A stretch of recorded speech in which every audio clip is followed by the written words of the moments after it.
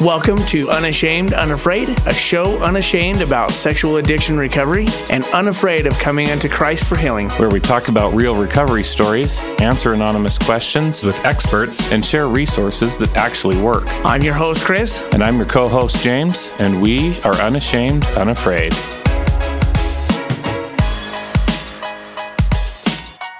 Hey, James. Hey. It's you and me today, and we get to interview Steve and Kayla. Which is awesome. We got to interview them, and it was just amazing, and it's different to be on this side of it, just to hear their stories and how it went and what it was like for both of them. It was just a beautiful story of love between them and God. And it's cool because, you kind of get to walk down this road with them. Steve has always been pretty open that he's actively in recovery, with varying degrees of sobriety.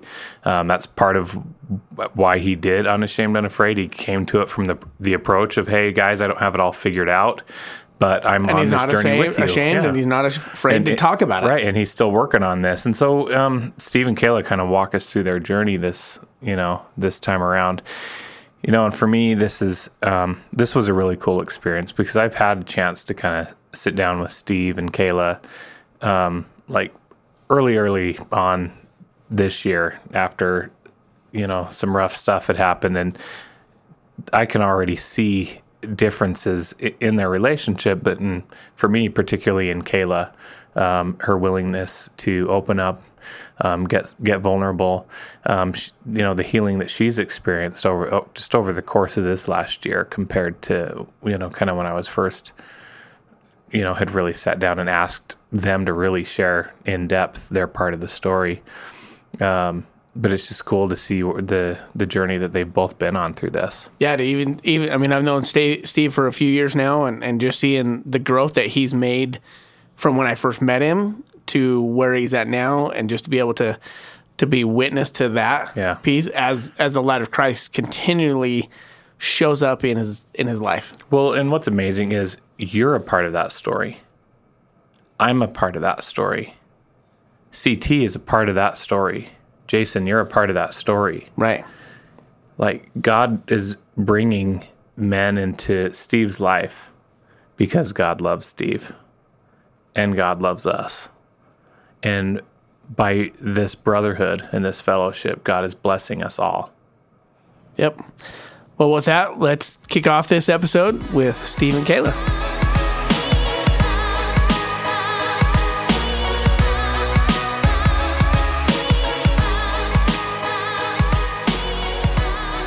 We're excited, man. I'm excited. Are you excited, James? I'm way excited about this one. Tonight, I think our listeners are all going to be excited about this one too. They are, because people keep asking, when do we get to hear Steve and Kayla's story? Like, Steve talks about it a little bit on the blog. It's all written out there. It's all written out. It's in detail, and probably not as much detail as we might go into here, but it's pretty awesome. And people realize I'm a terrible writer if they read it. So right? But the cool thing is that we get to finally hear your guys' story, and so does everybody else. And I'm excited to be able to be part of that and have James here with us to be able to do that, and have Kayla in here. We're so excited to have her here with us as well. Hello. I'm mostly excited to be here. So, well, you guys know how mostly excited. So you guys know how this operates, how we do things. So, Steve, start with you with kind of how things were going with you as a youth, and go from there. Yeah, we've done a couple stories before. I share a lot about it on here, but predominantly I had a lot of sexual abuse in my family growing up. I had an affair happen in my family. I'm the youngest in my family. So a lot of my family members think that I was abused. If you talk to my parents, they're like, oh, he totally was sexually abused, and that kind of explains all of this and whatever. I have not had any of that come up for me in my therapy. I don't have any specific memories of that. Was it possible? There's like 4 different people in my life who could have molested me, so it's definitely possible. But as I've gone through my therapy, the big miss for me in my childhood was the neglect. As like all this stuff happened, I just got left behind.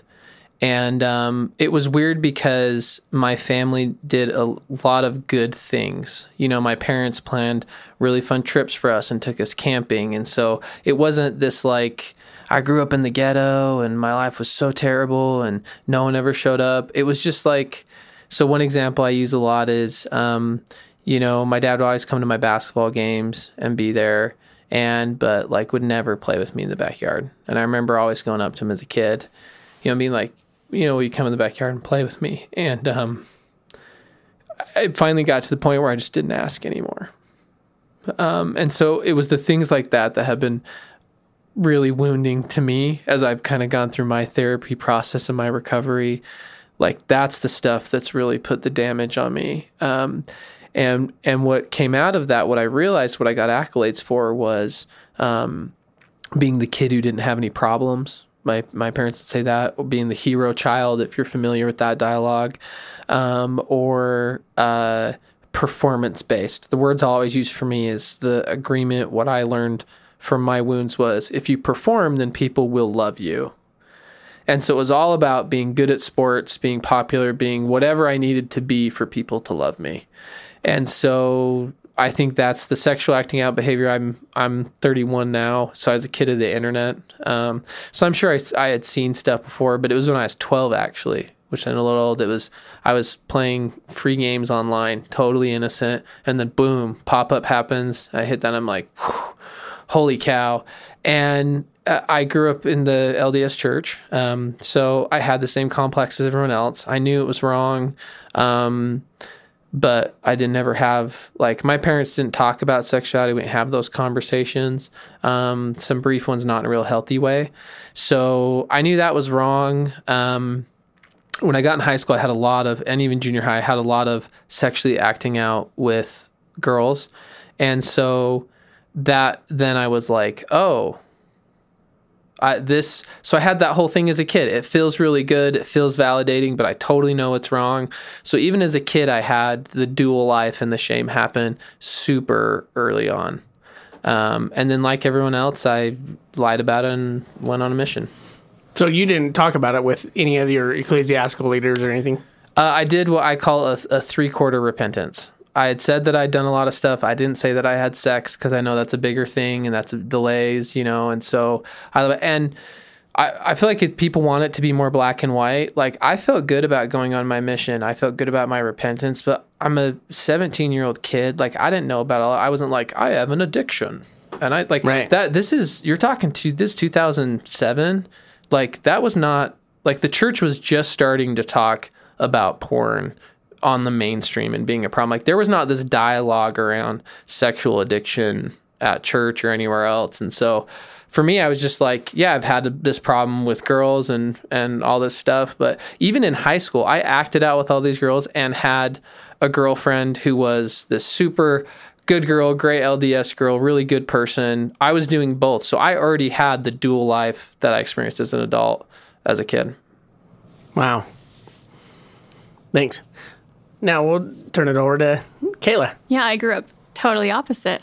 I did everything I was supposed to. I had great friends. I went to the temple all the time. Kayla's one of the only people I know that was like, high school was fun. I loved high school. My parents were always in leadership callings. I had a really good family. And yeah, my growing up was great. Okay. pretty detailed. That's awesome.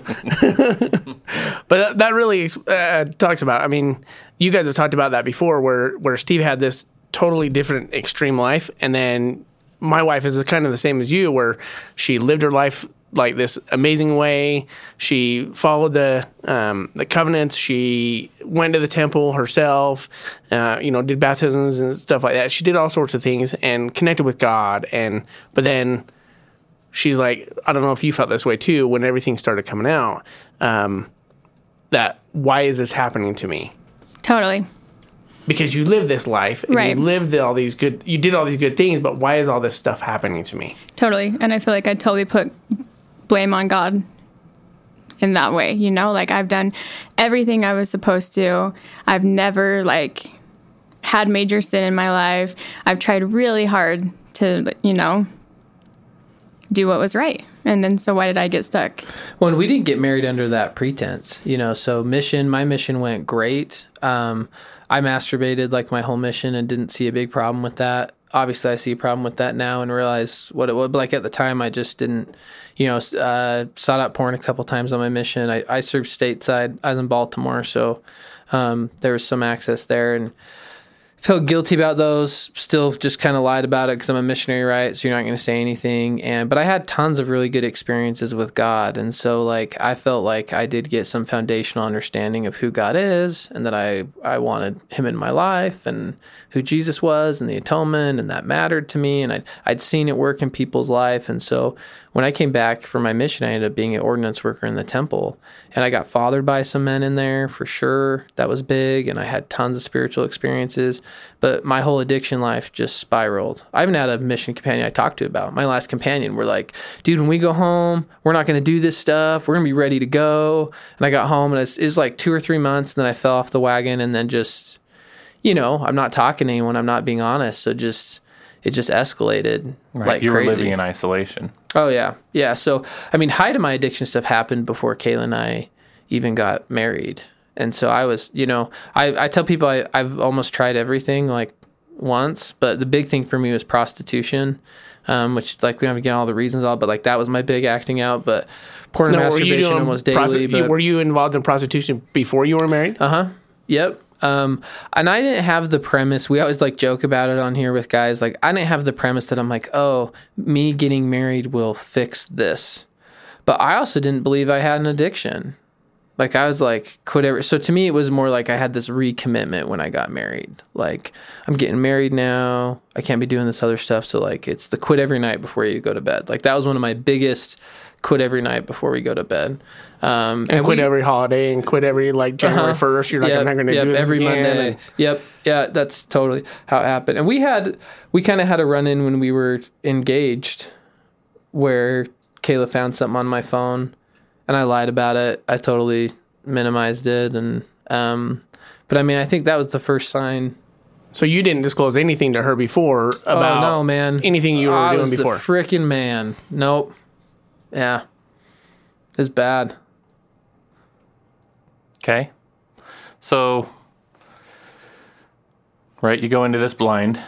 How does this all start to come out? What happens? So it was when our little girl was 3 months old. I went on a trip to Connecticut to visit my sister. And Steve came and picked me up from the airport. And it was weird because I was with my mom. We were living with my parents for a couple months because we were selling our condo and in the process of buying a house. And my dad was at the airport to pick up my mom, and Steve was there to pick me up. And I was like, that's really weird. And we were driving, and Steve was really quiet. And he said... They took our little girl? Yeah, they took... No, your parents were... So Steve said, we're going to stop by a therapist's office. I have something I need to tell you. But just know, I still love you so much. And it was 11 p.m. So I was oh, this can't be good. So we pull up to this office, and I'm oh, he's going to tell me that he struggles with pornography. Because, that's just what I thought. And so we pull up to the office, and his parents were there to take our little girl. Oh, that's right. Yeah. So.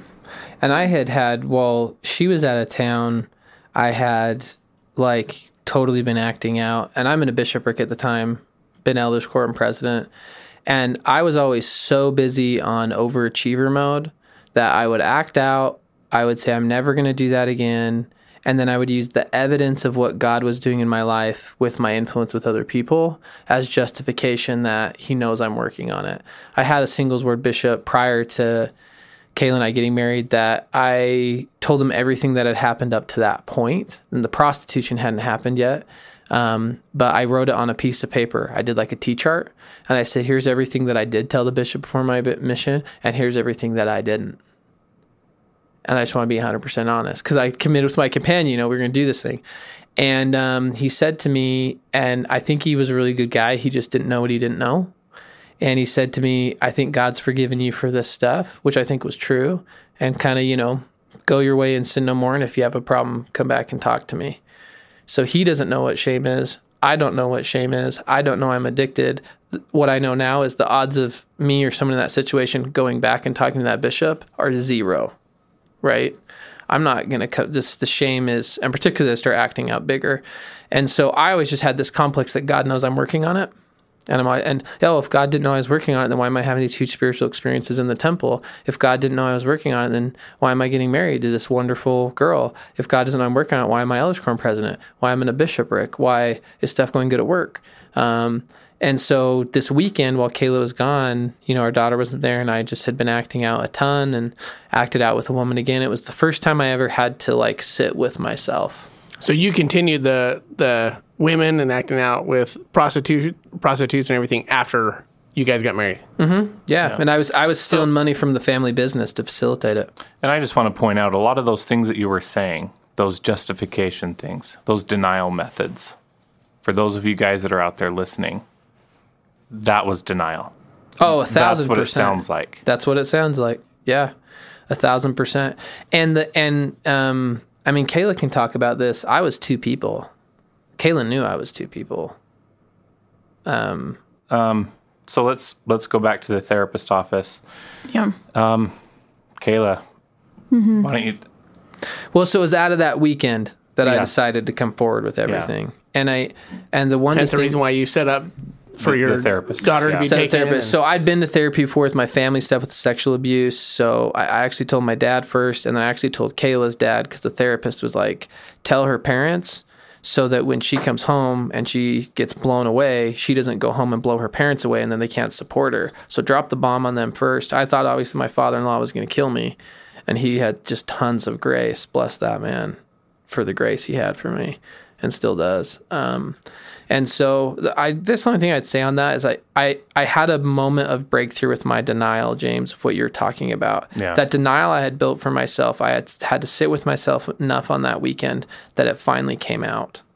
And I had to say to myself, this is going to come out eventually. And when it comes out, Satan is going to wait till it destroys the most lives. And that's when this is going to come out. And I don't know, that was just grace. I don't know how I got that, but I knew. So I would like to say that I'm this giant faith giant and I just had my God moment. I trusted him. That is totally not the truth. I know God was there with me, but I was like, I'm dead then or I'm dead now. So I might as well get on with it and see if it's going to go okay. But for sure, I was getting divorced. I was getting excommunicated for sure. I thought that's how it would go. But I went to the therapist and she said, yeah, bring Kayla to my office right when she gets home. Bless Jolene Green for that moment and willing to do freaking therapy on a Tuesday night or whatever it was. At 11 p.m. at night. Jeez. Yeah. So that puts us there. Okay. So, Kayla, what I want to ask you is just kind of walk us through what this did for you mentally and emotionally as this happens. What does a woman go through? Yeah, I mean, it was not a pretty night, that's for sure. We were in the office, and I was just yelling, like, screw you, I want a divorce, I don't ever want to see you again, you're never going to see your daughter, like, I'm not doing this, and I, left the room crying. And the therapist came and, comforted me, and she was like, come back up, and I was like, no, I don't even want to see him, I really don't want to see him. And so we all went back in the room, and I got my stuff, and I called my parents, and I was like, hey, I need you to come get me. And then we drove. So what are you thinking? What's going through your mind? I don't even know. I don't even think I could think anything because I was just so in shock, and, my whole life just got turned upside down. And I was young. I was 23 when this all came out. And so... And did you know, Steve just said that you knew he was 2 different people, but did you, really know that he was acting out or doing any of these kind of things? I mean, I would have not been surprised if he said, I have a pornography addiction, but no, not even close to what, to what did come out. And when we say he was 2 different people, he was happy and so loving and so kind and so energetic to everyone. And then when you get home and he was just he was never rude to me, but just a different person. He was always sad. That was so rude to you. Yeah, but yeah. Sorry. But he was always sad and something was always wrong. And I was like, what is that about? Why are we 2 different people? So I think that's what you mean more about, like I knew something was off.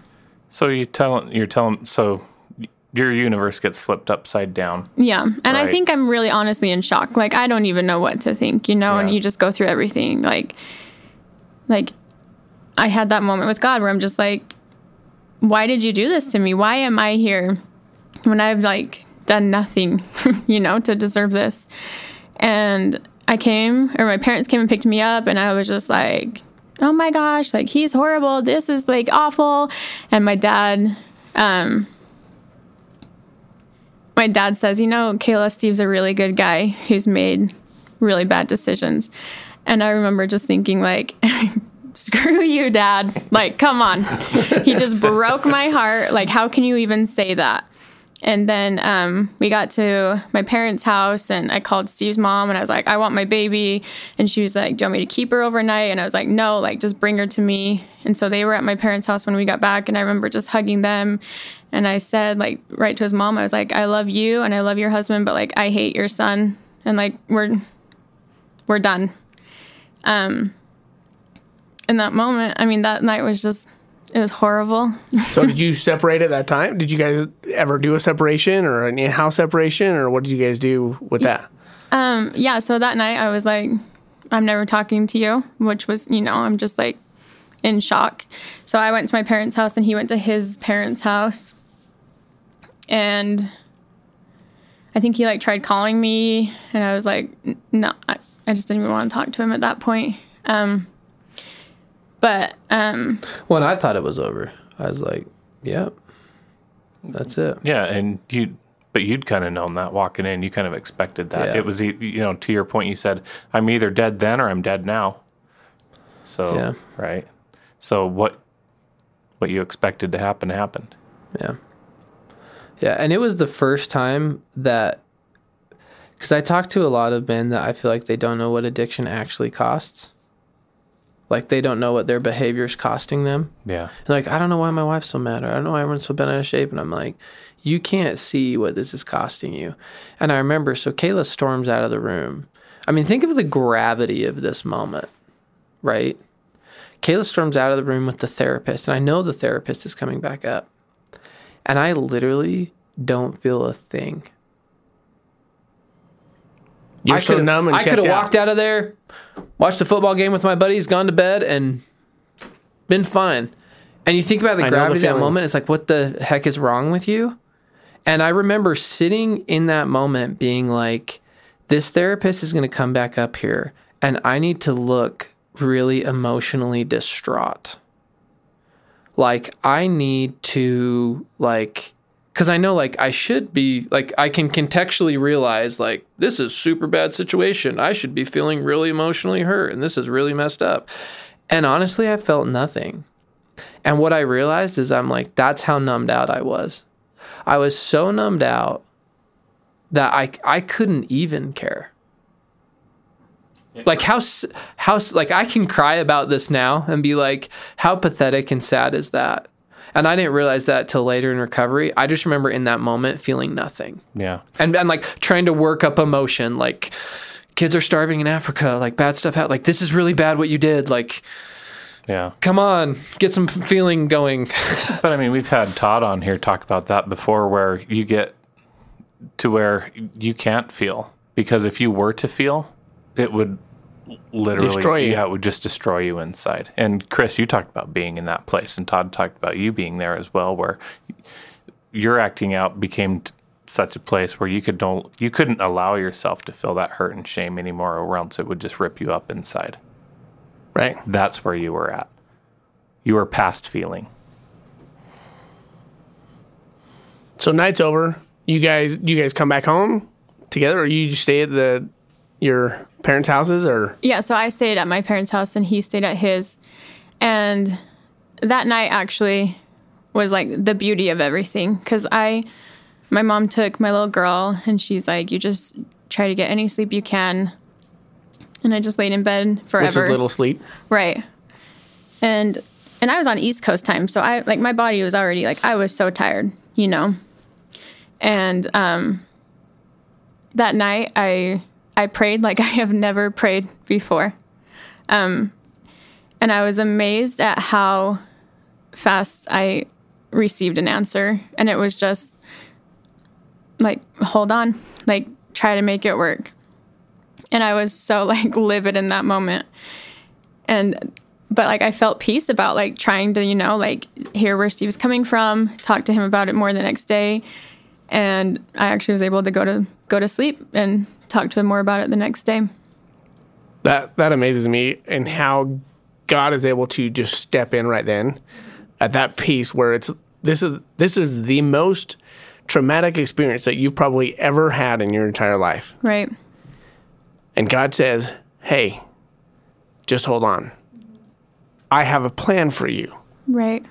And I think that's just amazing to me that he did that. Yeah. And God's in grace such a tender moment. Yeah, his grace in that moment, that ability to comfort.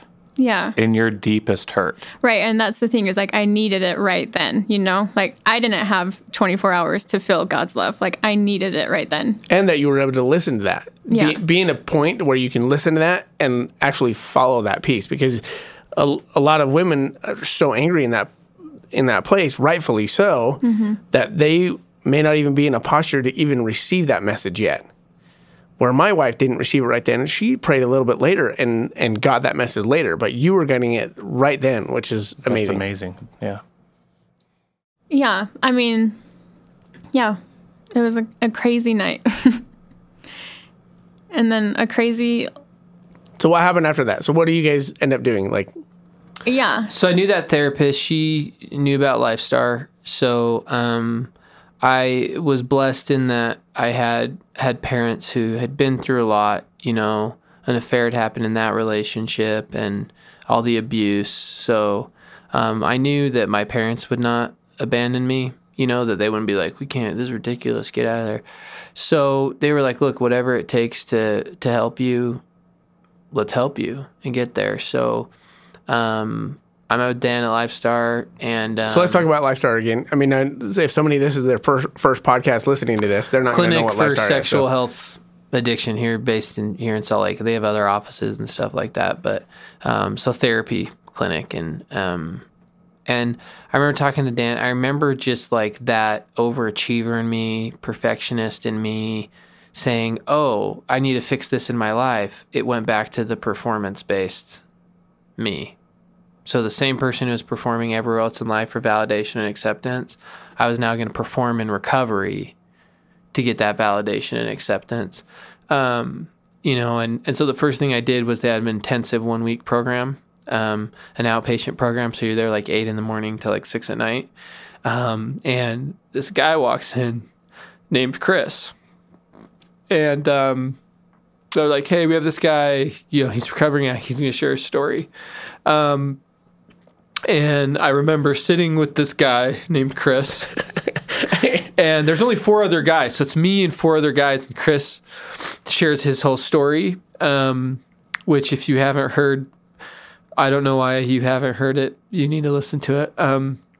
And I remember, like, I think I asked you like 8 different ways, like, how are you not looking over your shoulder? Because I felt so early on this pressure and this burden all the time of this acting out that like it was only a matter of time till it happened again and proved this identity of me being a bad person and that I was never going to change. And I remember seeing you and being like, he is different than I am. And I couldn't figure it out. I didn't know why.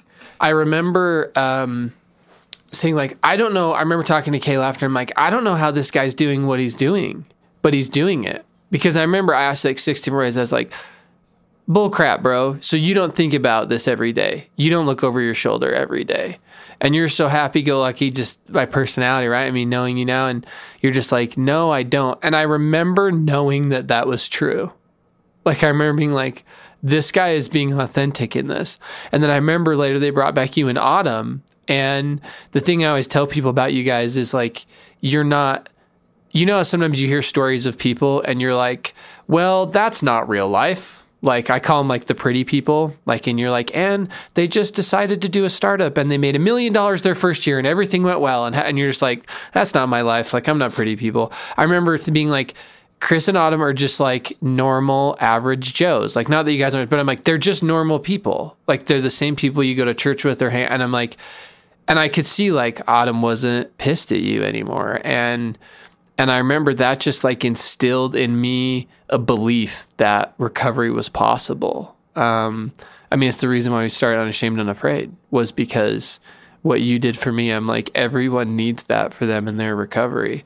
And so that, like, early on, my whole perfection based, like, that's really messed me up trying to earn love. But it did help me early on in recovery because I had hope from hearing you and Autumn's story. And so then it was just all about, well, then how do you perform in recovery? And part of that was good because I was like, what are the tools that work? And I'm willing to do them. Right. And so even in my earning it mentality, God still was able to use that to kind of launch me into recovery. So I haven't been where Kayla's like, why don't you ever do anything? Why don't you want to go to recovery? Why don't you want to do something about it? I've always been the one that's like, I need to do recovery for me, which I think everyone has to get to that point. You're not doing it for someone else. But I think like that helped me a ton, kind of early on. So what did recovery look like for you, Kayla? Yeah, I mean, those first few months were so rough. They talk a lot like about, like in addiction for the addict and the spouse, like there's so many ups and downs, and like you're just on a roller coaster. And that's exactly how it was. Like I was either, oh, Steve, like we're totally going to get through this. This is great. Or like just so rude to him. I actually remember one time I had an Etsy business, and I would buy a lot of fabric. And one time he was like, geez, you spend a lot of money on fabric. And I was like, well, fabric's cheaper than prostitutes. And little shots. Yeah. Oh, it was horrible. I remember looking like at his face after I said that. And I mean, clearly I was just saying that because I was so hurt. Right. And I was like, oh my gosh, like, I can't believe I just said that to him because he's trying so hard, to enter recovery and be in recovery. And like, that was so rude. But I think things like that would happen a lot. And that's actually I've talked to a lot of different women that have said those kind of things. Yeah. So I think it's a normal reaction. It's a normal thing to come about. That's a trauma response, right? It's a defense mechanism. You still have some anger in you. Mm-hmm. Yeah. Absolutely. Yeah. And so actually when Steve brought up therapy for me, I was like, no, like I'm not the one with the issue. You're the one with the issue. And obviously I knew nothing about like betrayal trauma and like all the stuff that comes with that. And that I'm going to have to process this, with like a professional. So we started doing phase 1 and I was just so... This is group at Lifestar. Yeah. So you both go. Yeah. Yeah. And I was so mad about it. And we drove there and I remember walking in the room and I was like, oh, it's just like 14 little Steve and Kayla's. Like they're all just normal people, So I thought it was going to be all these weirdos, we were going to the prison yard, whatever. So. Autumn thought the same thing when she here, went. man. Yeah. Yeah. So, yeah, I mean, I don't know if I did recovery right. I feel like I didn't the first time around. Tell us more about that. Yeah, so I feel like I tried to, like, protect Steve from everything. I didn't allow, like, God to heal him. I feel like I tried to heal him. And I was very much the codependency. 100%. Yep. And I was like, I'm okay. Like, I've done nothing wrong. Let's make sure you're okay, And I didn't allow that space for me to heal. Like, I don't know. I just feel like I took Steve's addiction and I tried to make it my problem. Instead of doing my own work, I tried to do his work for him. Also very common. Yeah. Yeah. You're trying to control the outcome. Yeah. Because that was going to protect you from getting hurt again. Right. Which, yeah. So during this counseling and stuff, are you acting out or anymore? Are you done and you're good? Yeah, I wasn't acting out with any other women. So it was, porn and masturbation were still happening. And I was disfellowshipped. And I think, to be brief, I think what happened was I met with my stake president. And I think what he felt was, here's a guy who wants to change, is trying to change. So let's maybe not take his legs all the way out from under him. Because I thought for sure I was getting excommunicated. And so they ended up pushing it to a ward level. And if you know the details, you can't be excommunicated at a ward level. And so I remember going in and my mom's like, maybe something will happen or whatever. And I'm like, oh, I should be excommunicated. So I'm getting disfellowshipped for sure. And I remember like my bishop didn't know what to do when I told him, this is the bishop I'm serving with. So I was like, hey, we need to meet. And he's like, on what? And I'm like, no, like we need to meet. I remember when we first met, we sat down, he didn't know what to say. And like I walked out of there like with my recommend and everything. And he called me back and was like, the next day he's like, we need to meet again. And I think it's because he was in such shock, like he just didn't know what to do. So I was disfellowshipped and, had 4 months of sobriety, was kind of the most that I had in total actual sobriety. And that was about a little over a year into recovery. It was beginning 2016. I'd started Unashamed, Unafraid. And I was like, this is it. I'm done. Like, we're in a good place. I've done all the stuff. I've been to boot camp a couple times. I'm with God. Because I came out with everything in April of 2014. Yeah, but you were baptized. I mean, not baptized, sorry. You were put back into fellowship in 2015. Yeah, a year and a half later, September 2015. And so back into fellowship, starting Unashamed, Unafraid. And so I'm like, I'm not crazy sober, but I'm sober enough and I'm going to get there. And so right when I started Unashamed, I had that 4 months. And I remember we went to Toby Mac concert. It was the first Christian concert Kayla had been to. And she like really enjoyed it. And so I was happy to engage her in that. And I was like, this is it. I'm good. And I was at that point that I didn't have shame about addiction anymore. But I didn't realize like the trauma from my family and all of that part. So that just came up and totally took me out. And I was like, oh, maybe I am not okay.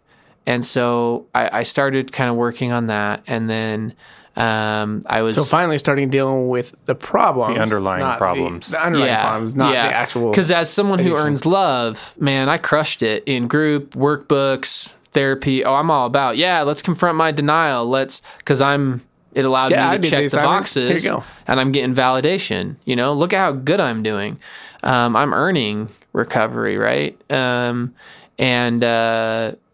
remember that. But I remember having a couple of these experiences. You do an exercise where you draw little pictures of all the trauma that happened in your childhood. And I was like, yeah, whatever. And like I had a guy in my group that was like, yep, every Sunday after church, my dad would totally beat me. And I'm like, oh, that's what trauma looks like. I get why you're here. And I didn't feel that way about my life growing up. And then I sat with my individual therapist. I was like, how about we go over that again? And slowed it down and asked me a lot of questions. And even in my group, and I was like, oh, I've got a lot of stuff. So that kind of hit me. And then it was in December of 2016 that I acted out again with another woman. And it wasn't, I was driving Uber, so not probably the best place to be doing as an addict, but I'd never had a problem. I'd had a lot of spiritual experiences, honestly, sharing the gospel with people, praying with people. So it had really been a good thing. And this experience happened, and I kind of stopped it, but it went way, way too far, totally all this bad stuff. And I remember being like, I'm supposed to be fixed. How did I end up back here? And that earning it just being broken. And I'm like, oh, crap. And so you negotiated with your addiction, even though you may not have known that, or did you? I didn't. I realized it after, and much later after, because that happened, and I was like, oh man, like this is really bad. And I did what I had done my whole life. I lied about it, and then I had in May of the following year a couple more experiences happen with Uber with other women. And I again lied about it. And like the analogy I would use is I would say like I'm baking a recovery cake. And if I have all the right ingredients and it's perfect, if there's a little vinegar in there, it'll bake out. Like that was Jason's over here laughing because he's like, look at this idiot with his denial, right? But I'm just being honest about what I did, And so, I kept having all these really good experiences. I'm having good experiences with Unashamed. I'm having good experiences at boot camp. Kayla and I are having some healing growth, some good things. And so I would still disclose stuff like porn and masturbation stuff, but I wasn't really being honest. And I think Kayla knew that. You would kind of disclose. You disclosed every once in a while. Right, and I think you knew that was kind of off, yeah. And so that kind of happened, and then in August of that year, 2018. Oh yeah, August of 2018, I had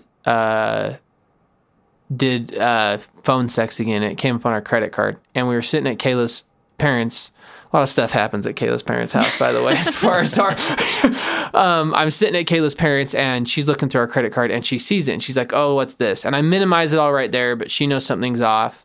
And God had already been working on me like, dude, you have to do full disclosure. You can't recover without full disclosure. Like, what are you doing? And he'd sent me that message 20 times. And I'm like, nope, tune you out. It's the recovery cake. Remember? I have it all figured out. I'm earning it. He just kind of broke that down. So I sat with Kayla and I was like, hey, okay, we got home and I was like, I did this. I did the phone sex thing. Here's what happened. I want to be honest. She's like, is there anything else? I'm like, no, that's it. Didn't disclose the Uber stuff that happened with the other women. So at this point in time, she's thinking it was still all back in 2014. And I sat with my bishop, and it was interesting how God can work with people. Brand new bishop, literally brand new, like his first month. And we like to break bishops in. Yeah, I have me and bishops.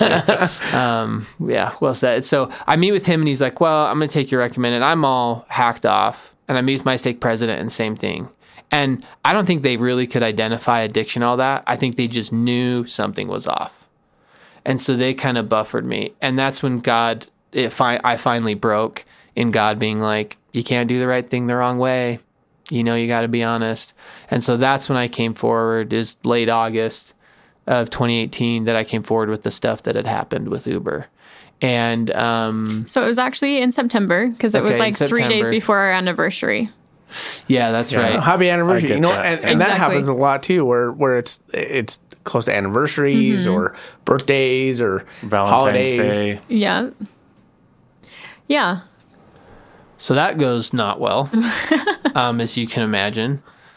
So let's pause for just a second. How are you taking this now? Right? Are you buying that nothing's really happened since 2014? Because you're thinking he's good for 4 years. I think, I didn't think anything with any other woman had happened. Yep.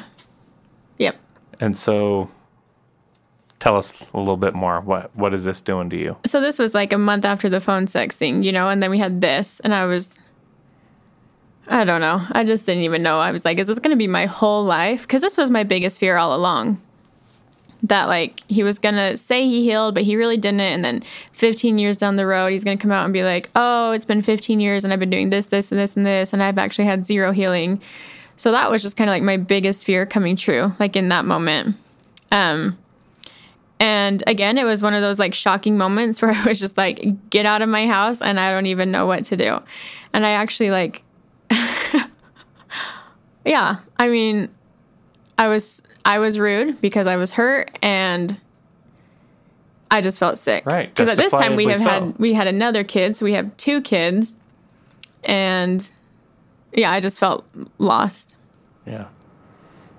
I think that was the first time that Kayla really let like her anger come out and boundaries, and as opposed to like how she described it earlier, like she's gonna fix me, and not. I think a lot of that was exposed at that time. So before that, Kayla, did you realize that you needed to not try to fix him? Did you finally come to that point of you're like, hey, I don't need to fix him. He needs to work on his own. So you haven't got to that point yet. I wasn't there yet. Okay.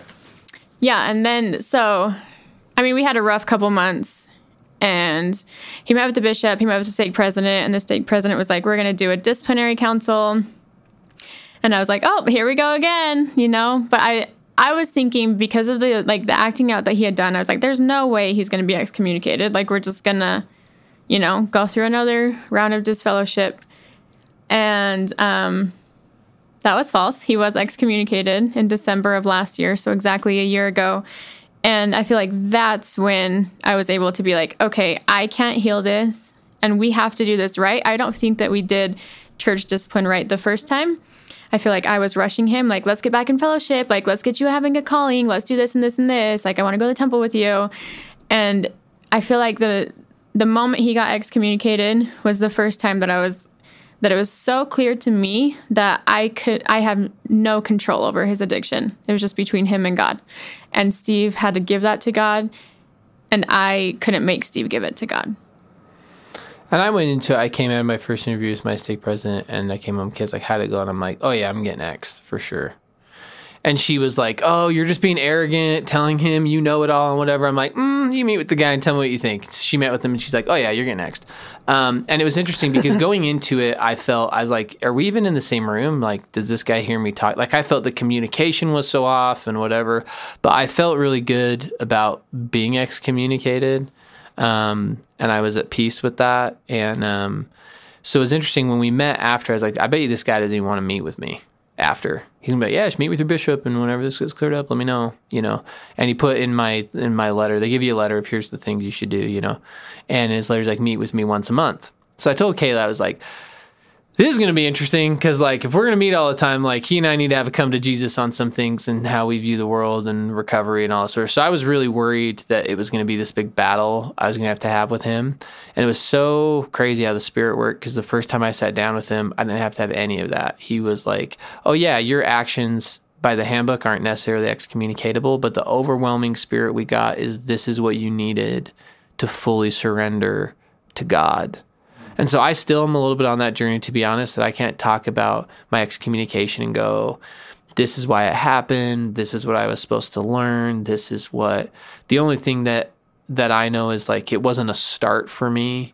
I had one person in the disciplinary council say that to me when I was walking out. They're like, this isn't an end. This is a beginning. And I'm like, that's the most untrue thing anyone said today. Because this is neither. This began in April 2014, and yeah, of course, this isn't the end. Are you serious? I've met Chris and Autumn. I believe I'm in. And but for me, it was interesting because like I didn't feel different after being I didn't have this big like dark fallout, but I really do think it shifted some things for me, and I don't know that I have that all identified in a way that I can really like articulate it well. Like this is what that process did for me. So because you felt this way, you became perfect after that, right? Of course. No, so so that was December 2nd was when I was excommunicated, and I had been going to the gym, doing yoga classes, which honestly had been really good. I'd had similar to kind of the Uber thing, and this is really where like the negotiating addiction part really came up. Talk about surrendering, right? I had in 1 week it escalated. I had I don't know the one of our therapists says I can't use the word affair, but I don't know what other word to use. I had this 1 week affair, and I had one of my men that are close to me come to me 4 days into that week, totally randomly showed up in my office and was like, so you're not okay. And I remember we were talking, like, I need to go to the bathroom. And I remember debating with myself, like, obviously God's sending me a billboard. So do I tell him what's going on, or do I lie about it and keep hiding this? And God's grace got to me. And so I was like, I'm not okay. And we went for a drive, and I told him, the affair that was happening. And the part that was, for me, the shame around all of that is, in my mind, it's the worst acting out I'd ever done. Everyone has a different scale, how they want to judge it. That's fine. Right. I'm just saying, for me personally, because the prostitution is so nameless, faceless, I'm objectifying those women and using them. They're in a situation where I didn't force them to do anything. I get that they're totally abused and there's so much human trafficking. I understand that. But for me, it's like that where I feel like this affair, I'm like, this is a real person. Like there was emotion here. So to me, it's so much worse. So I would still say that's the worst acting out that I ever did. So much more hurt. I think that dumps on Kayla. Because at this point, I kind of know the betrayal trauma. I've seen it. We've had conversations. I've seen some of the healing. And I just remember the shame. That's the darkest I've ever been. That if I had a rock bottom, that is the rock bottom moment. Because if anyone knows better, I know better. If anyone has had the therapy, the healing, the people in their lives to help them, like I just had this dialogue in my mind that I'm like, God has literally thrown the kitchen sink at me. Like Jesus and Heavenly Father are up there talking, being like, we literally can give him nothing else other than send down a couple angels to stand by him and stop him from acting out.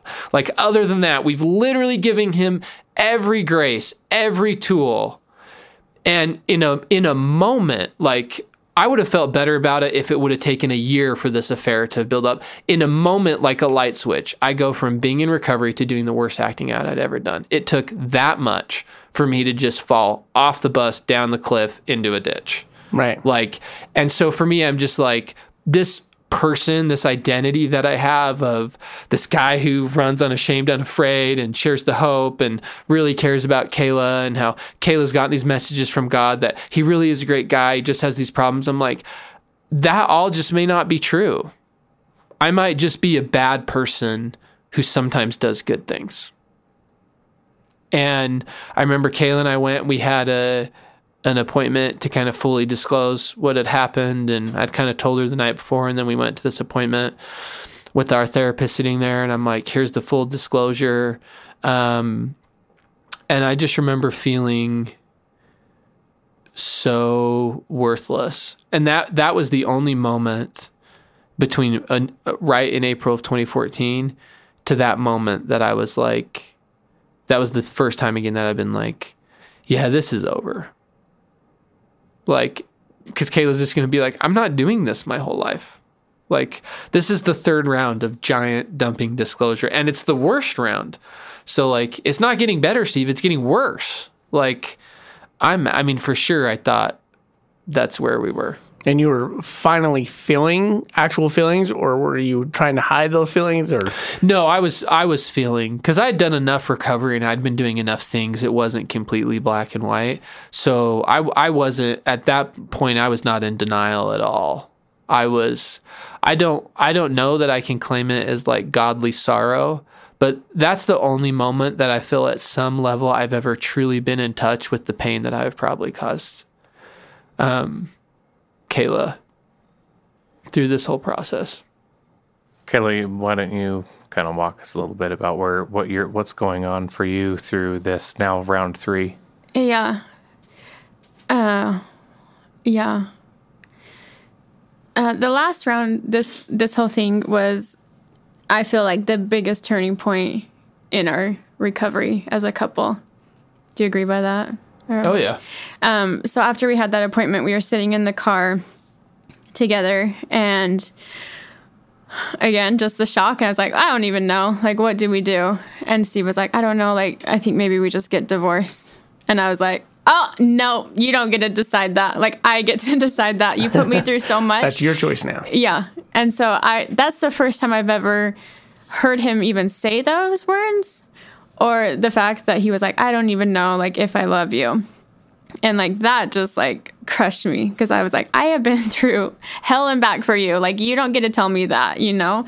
And just to see him feel so worthless, like, I've never felt so much darkness come from anyone as I felt from Steve in those 3 days. It was just a horrible feeling. But, I mean, still, I was just like, no, like, this is my husband. This is the father of my children. Like, I love the person Steve is, and I know that this is not who Steve is. And it was a horrible and scary and dark 3 days. But I feel like after those 3 days is for, like, the first time in my recovery and in Steve's recovery that we were like, okay, like, for us, like, this is it. This is rock bottom. So we either call it quits right now and we get divorced, or we, like, fight like hell, you know? And finally, like, try to give it to God. And as we know you guys, we can see you guys fighting like hell for each other. So tell us a little bit about. Well, freak, that. I was standing with Chris at the mall. Yeah. Like, when right after that everything came out. It was like right towards the end of that 3 daes. And I was like, hey, here's some giant disclosure for you. And Chris was just like, yep, that sucks, bro. Well, what are you going to do about it? And it was this interesting, like, we talk a ton about, like, identity with God and relationship with God. And my whole thing's been earning it with him. And, like, James and I have had these huge conversations about my whole dialogue around that. And it's been interesting because at the boot camp before, I knew that I was going to a disciplinary council and I knew I was going to get excommunicated, but it hadn't happened yet. Mm-hmm. And so I was sitting and I shared with this earlier on Theron's story, how Theron, like, totally touched my heart and had this big experience with it. And I remember I had this conversation with God where he told me, like, I don't need you to be an addict anymore. Like whatever lessons you need to learn or whatever, like I don't need this anymore. So we can be done whenever you want to be done, by the way. Like I'm ready for you. Like we can just be done. Right. So, but you know how God's not going to force himself on you. He's not. And I remember feeling that. He's just waiting for you to come to him. He's got his that arms was the open and message just I waiting for you got to out come. of that boot camp, you know. And I remember, so fast forward, I go, you know, the affair thing happens and I'm at this huge low. And I just remember saying, you know, okay, I'm a bad person who sometimes does good things. And Kayla's response, right? Like, no, you don't get to divorce me. Like, this isn't the dialogue. Like, to have her say, like, no, I know who your identity is, so stop it with this crap. And then I'm like waiting for people to shame me, you know, and I get an email from my father-in-law, and I'm finally like, okay, this is going to be the guy to finally shame me and confirm this bad person that I am. And like, I don't know who wrote that email, but it wasn't my father-in-law, because what he said and how he said it was so inspired. And even, you know, I go back to meet with my stake president and I remember like I had this just insane dialogue with God where he was like, you know, I will love you no matter what. And I have this beautiful, complete life for you whenever you're ready. So I know you question who I am and who you are, but I know who I am and I know who you are.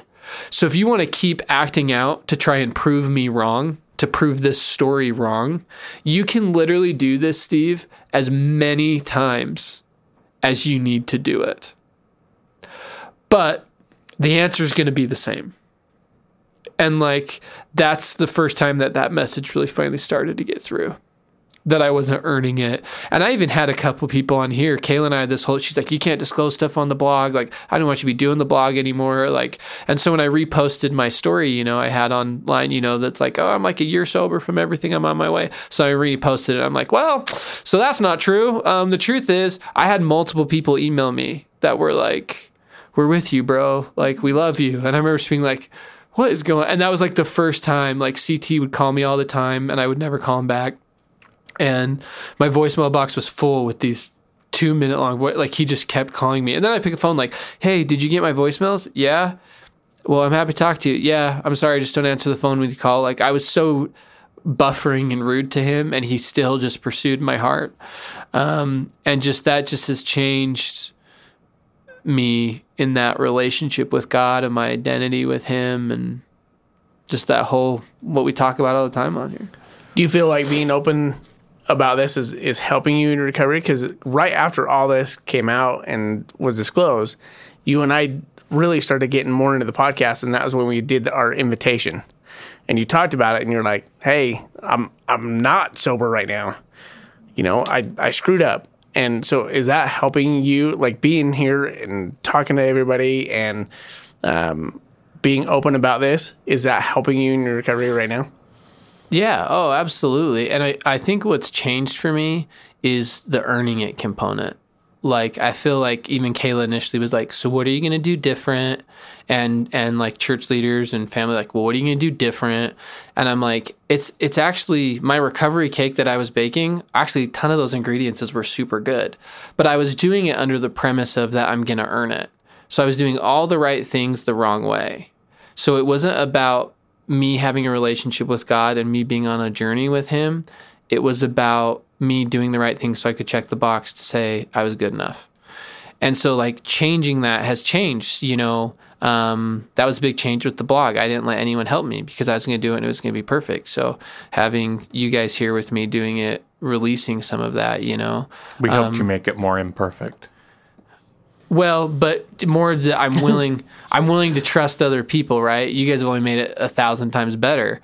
And that's been my relationship with God. Like some of the stuff that I do, I still do some of the same stuff, a lot of the same stuff, but I just do it in a different way. And like Kayla and I have we did some really great couples therapy and had a lot of healing and a lot of growth. But I feel like the things that we're doing now are so, like the conversations we have are so honest in a way we have never been that honest with and so open. And I can see her battling for my heart. And I think I can see some of my bad behavior better, and like just being more open allows God to really enter these conversations, because you can do godly things without God. That's one of my rappers, KB, says, what I finally realized talking about himself is you can build a Christian empire without God. And he talked about his Christian rap career had become all about the money and the image. So he was saying Jesus, Jesus, Jesus when he's on stage, but he gets off stage and he never talks about him again.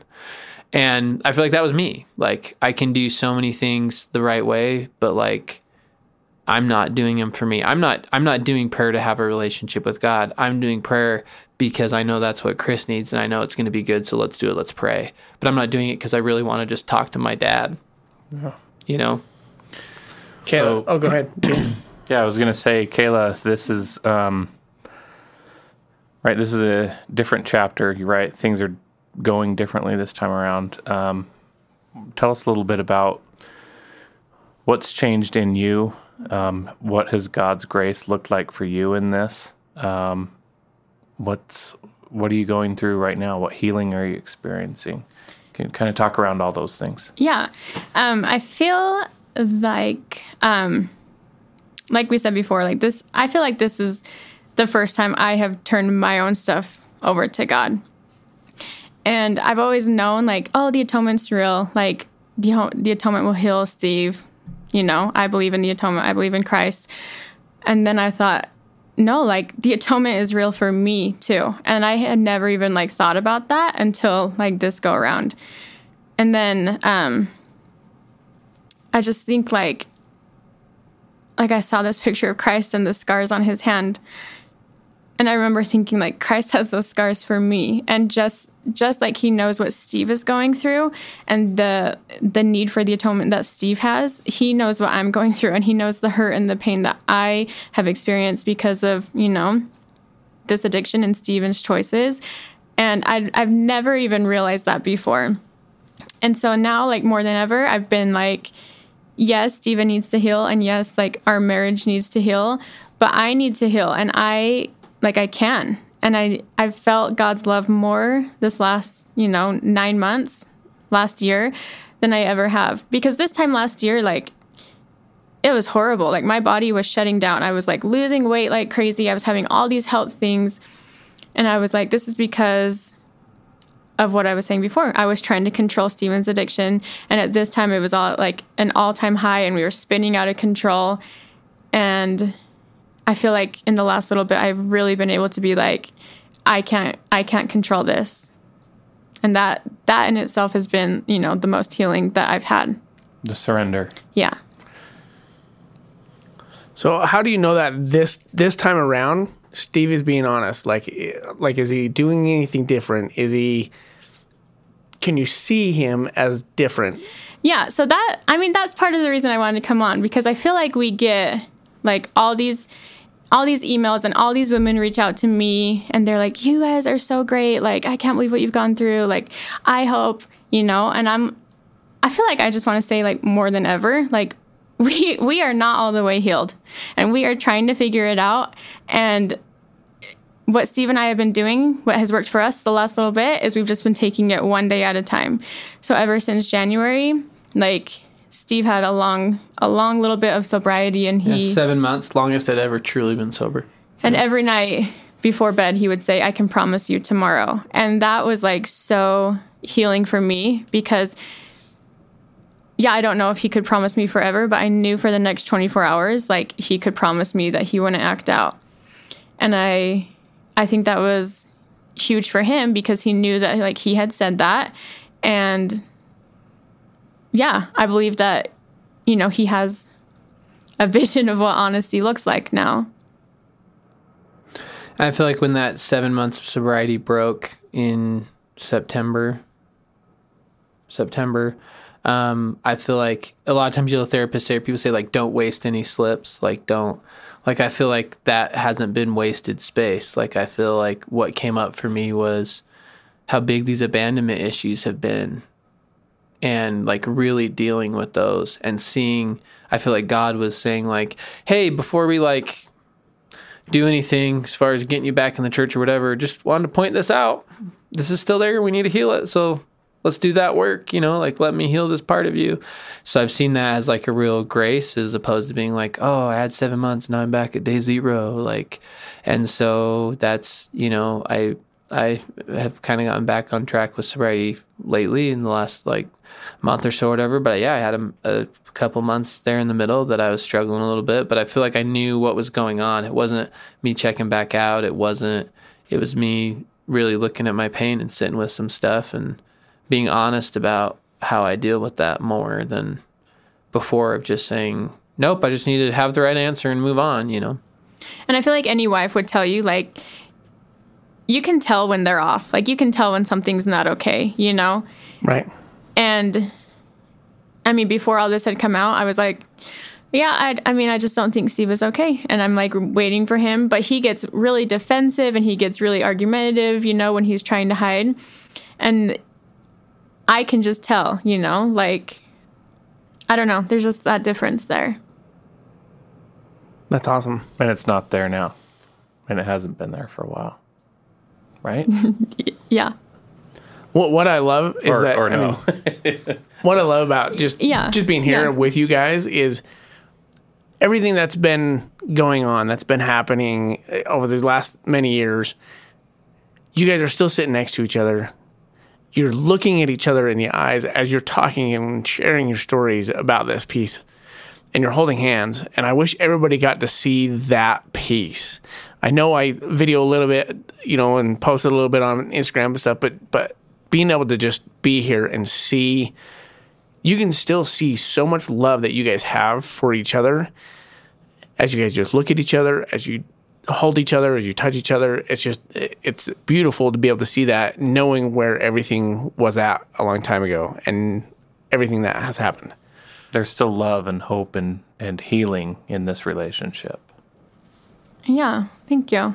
I mean, I feel like I've said all along, like, Steve is my person, And I truly believe that he can recover. I remember once you said that it wasn't that he was having all this addiction and stuff, but you kept seeing all these glimpses of Steve and who he really is. Yeah. And the addiction is not who he is. Right. And I loved that because that's not who any of us are. We're all still sons and daughters of God.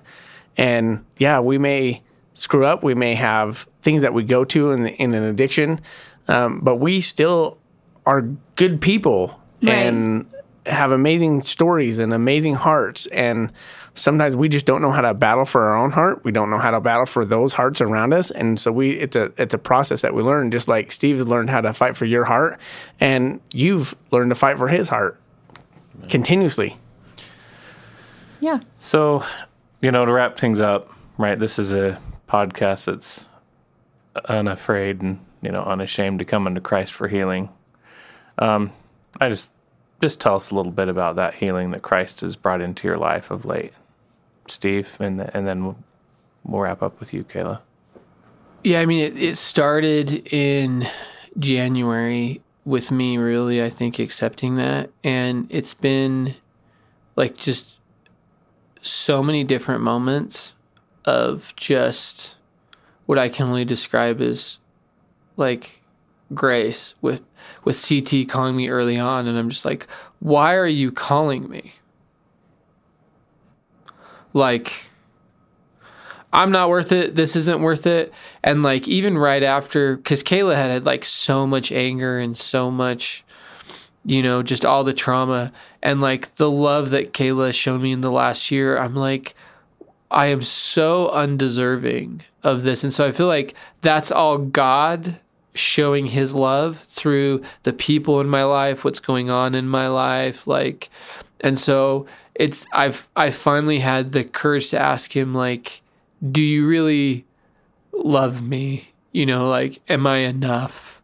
And to have him once finally really asking those questions, you get real answers. That's what I've learned about God. One of my Christian rappers asked me a stupid question. I'm going to answer like I'm dumb. God isn't going to be arrogant about it. But if you ask God a bad question, an unsincere question, if you ask God a question with your head and you want him to answer your heart, he can't.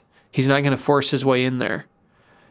but finally asking questions with my heart, he's been able to speak to my heart.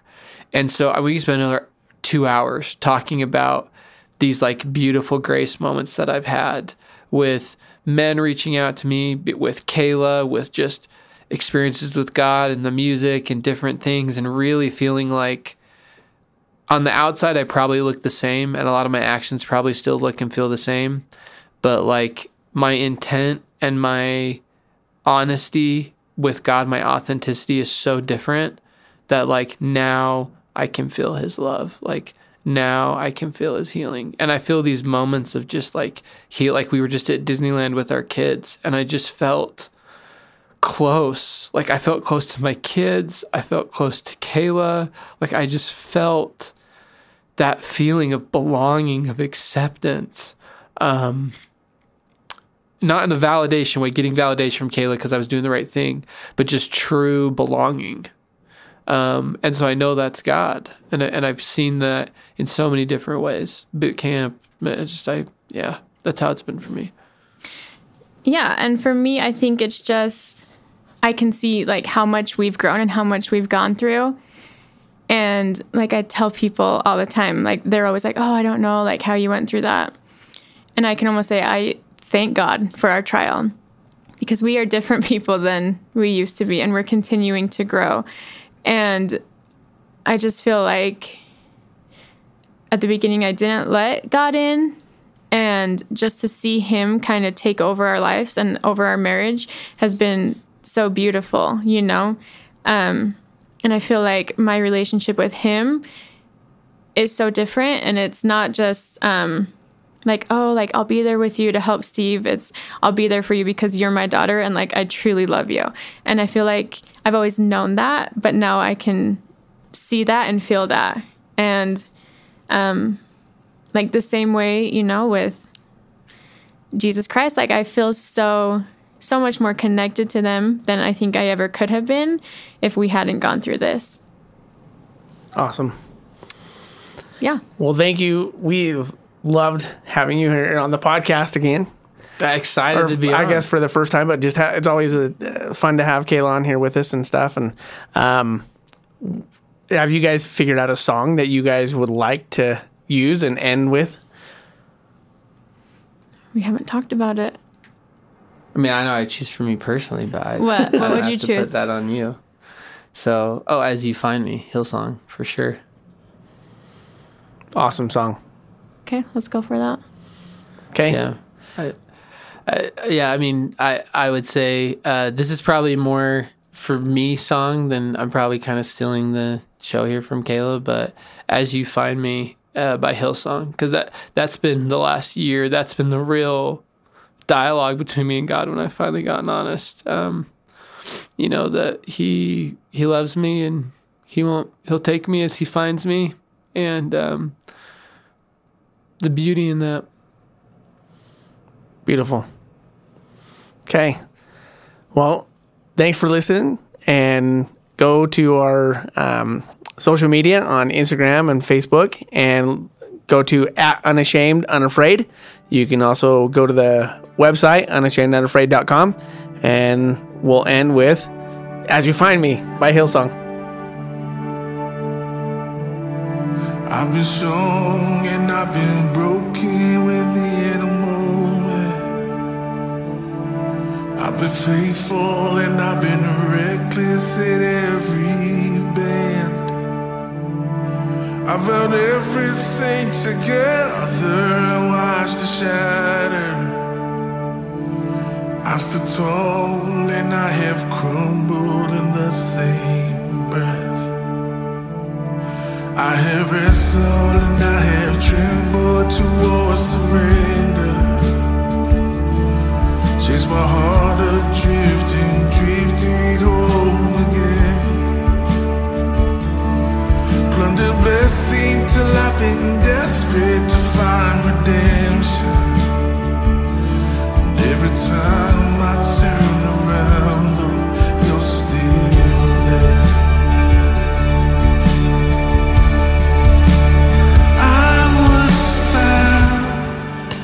Before I was lost, I was before I was not. There's grace to spare for all my mistakes, and now I just rest me. And I know I don't deserve this kind of love. Somehow, this kind of love is who you are. It's a grace I can never hide, to be somebody you still want. Somehow, you love me as you found me.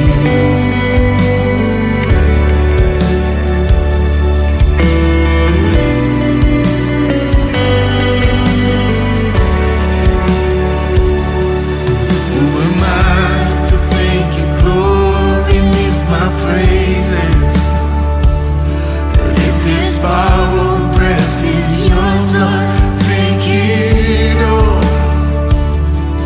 You are faithful and you are gracious, and I'm just grateful to think you don't need a single thing, and still you want my heart. I was found before I was lost. I was yours before I was not. You wear the scars for all my mistakes, and that part just rests me.